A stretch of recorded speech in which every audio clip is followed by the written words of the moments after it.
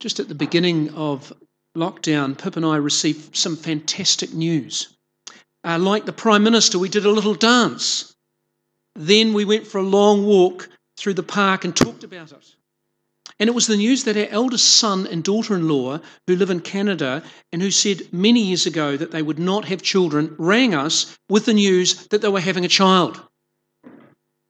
I bet there are many of us here who are waiting for the birth of a child. Not your own necessarily, but within your family circle. I wonder how many in that category. It's a wonderful feeling, a new little person coming into your life, a little person to cuddle and play with and relate to.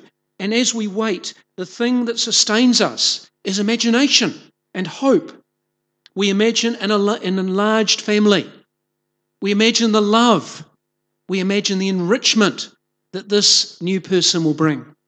Promise and hope can sustain us through the dark times and make us smile and laugh. The name Isaac means laughter. According to our Old Testament reading, Isaac was the son of Abraham and Sarah, and when he was born, there was tremendous laughter and joy. Our Old Testament passage begins with Isaac when Isaac was in his third year, and he had just been weaned. Of course, in ancient cultures, this represented the end of the first stage of life because many young children would die before that age. But this was a celebration that Isaac had got through those first 2 or 3 years of life, and so there was great celebration. But partway through the party, Sarah saw her young son Isaac playing with his older half-brother Ishmael. And this did not please her. In verse 10, she said, "Cast out the slave woman with her son, for the son of the slave woman shall not inherit along with my son Isaac."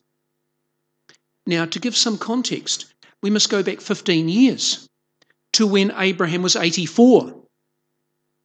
And God had promised that he would be the father of a great nation. That's in Genesis chapter 12. And Abraham and Sarah had waited and waited for the fulfillment of this promise, but no child was forthcoming. And as the years dragged on, their hopes faded.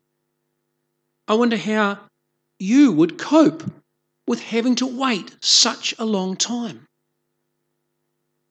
Well, Sarah decided to hatch a plan to give God's promise a nudge along, on the basis of God helps those who help themselves, you see. Have you ever felt tempted to do that? When God seems to be inactive, what on earth we have so much expectation, but God doesn't seem to be doing anything, and so we take the bull by the horns and we force the issue sometimes. Anyway, Sarah arranged for her handmaid, Hagar, to go in with Abraham and sleep with him. And Hagar gave birth to a son, and they called him Ishmael.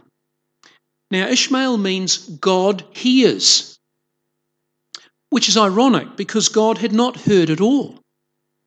The name was simply their attempt to justify their impatience by saying that God had heard their desire to see his promise fulfilled.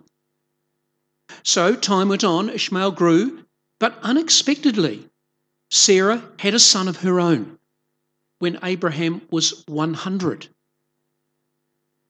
The beginning of Genesis chapter 21 says that the Lord dealt with Sarah as he had said, and the Lord did for Sarah as he had promised. Sarah conceived and bore Abraham a son in his old age. And so Isaac was born. Now, Isaac was the son who fulfilled God's promise. He was the gift of grace and the destiny of God's people. Whereas Ishmael was born of human ideas, human effort, and human competence. 2 boys, 2 destinies. Very much like the parable of the loving father in the New Testament, actually. The oldest son, you'll recall, stayed at home, did his duty, and never put a foot wrong. The younger son spurned his father and strayed far from the family home, but at his lowest ebb realised that to be with his father was his true destiny. And he returned home and, surprisingly, was welcomed with grace, a ring, a robe, and sandals.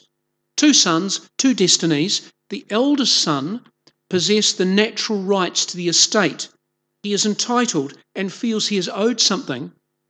The younger boy knows he has nothing to offer, and so the father's welcome is unexpected but full of grace.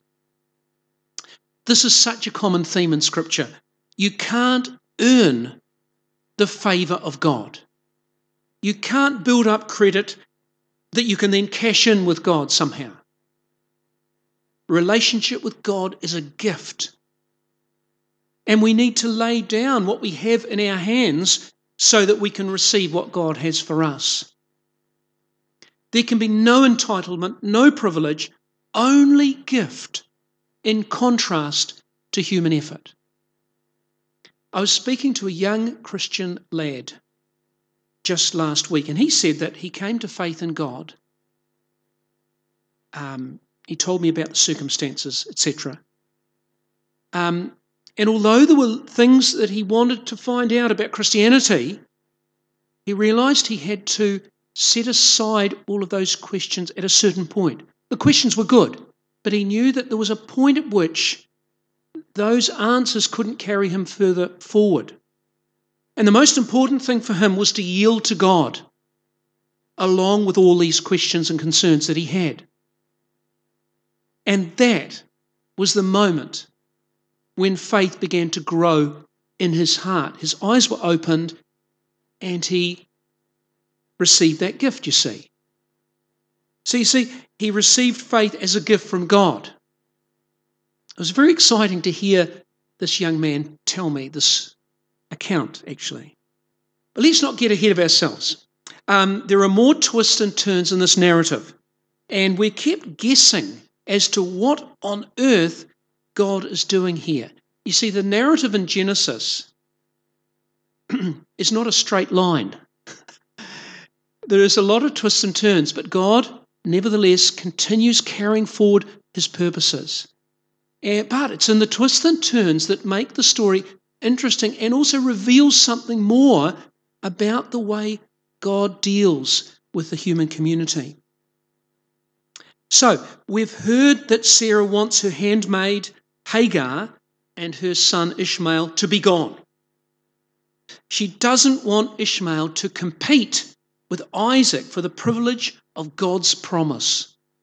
She doesn't want the constant reminder, perhaps, of her own impatience and attempt to force God's hand. Ishmael must go. And so she tells Abraham to drive them both away. What a terrible verse that is. I'm sure it sort of shocked you when you heard it. But hold it. Ishmael is Abraham's oldest son. This is not straightforward. Abraham is distraught.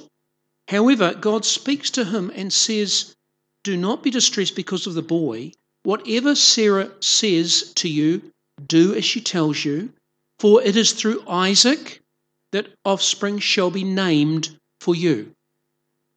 So Hagar and Ishmael are driven out into the desert, albeit with bread and water which Abraham has supplied.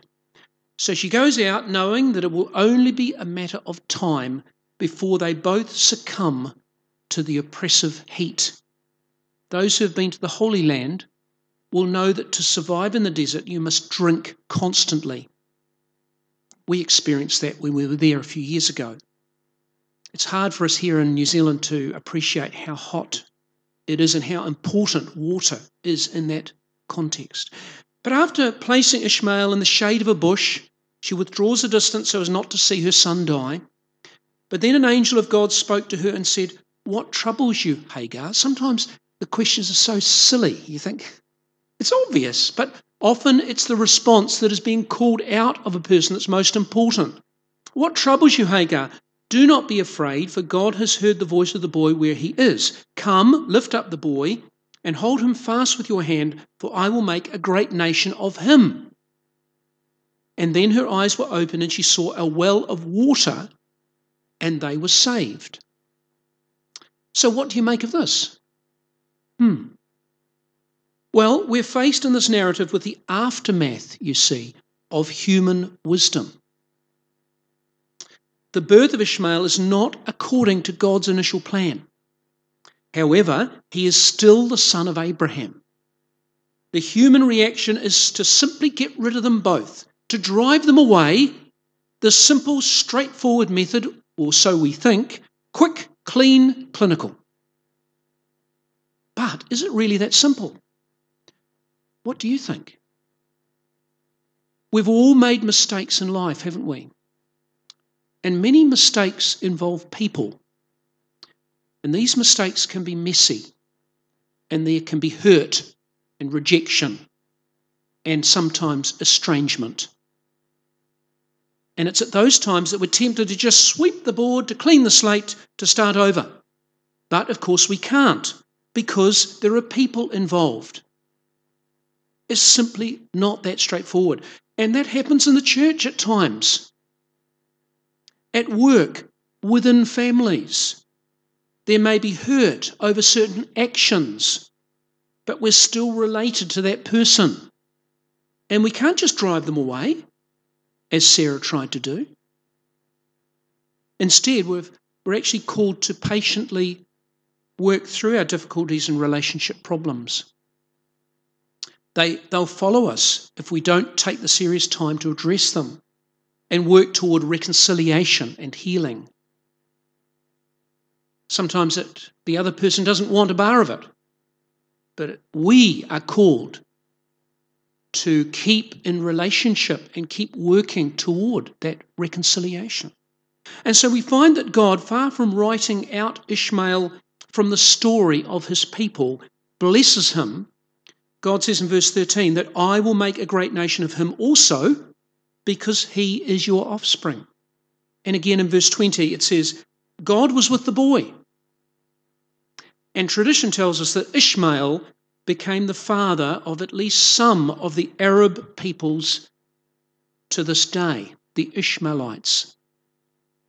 So we see an important dimension to the purposes and character of God here.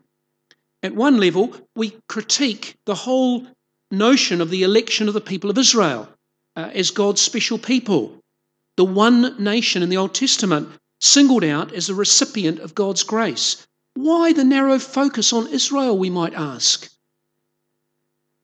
But is this really the case? We see in the blessing of Ishmael that God's blessing is in fact wider than we realise. God blesses the outcast. God saves Hagar and Ishmael from the desert. God gives them life and promises them a future. And there are a series of very interesting juxtapositions in the text that you may have noticed as well. It's a very clever piece of writing. The weaning of Isaac is celebrated with laughter and song, but Ishmael is driven out from God's people into the desert. And if you've been to the desert, it's very quiet. Laughter, silence. Isaac is consistently named as the child of promise. But did you notice that Ishmael is not named at all in our passage? You need further context to know that that's the name of the child. He is simply called the son of Hagar or the boy. Named versus ignored, unnamed, you see. And finally, the outcast one, the unnamed one, the silent one, the one who represents the folly of human effort and conspiracy, you see, nevertheless inherits a blessing from God without inheritance versus blessed. I want to close with the following story. Imagine a group of children in a room playing with Lego blocks. And they're building a village. At first, things go well. They cooperate and make progress. But then there's conflict and tears, and in the end, they smash all their buildings. I've seen that happen. Now, at this stage, many parents would swoop in, take away the Lego, punish the perpetrators, and put them in separate rooms. You know, that's the instinctive reaction of some of us. But a wise parent sees the mess and the tears, and instead of banishing the children, they get down on their hands and knees, soothes them and helps them to build again, teaching them to cooperate, solve problems, and experience the deep joy of redemption. And the worse the conflict, in some ways, the sweeter the redemption When there's a relationship breakdown, the temptation is to wipe the slate clean and to move on. But God's ways are different. God works patiently within this messy matrix of human impatience and failure to bring about grace and healing and redemption. So I close with 3 questions. Think about these personally. Do you have faith that God is at work in all kinds of ways in conventional people like Isaac, but also the outsiders in your life, the Ishmaels? Second question, do you have hope to keep trusting that God's good purposes are being carried forward in spite of appearances to the contrary sometimes? And thirdly, do you have love so that when there's hurt, you work towards reconciliation? Faith, hope, and love. These are qualities God calls forth from us. Are these qualities growing in your life? Let us ask God for grace to develop and nurture these qualities in us all. Amen.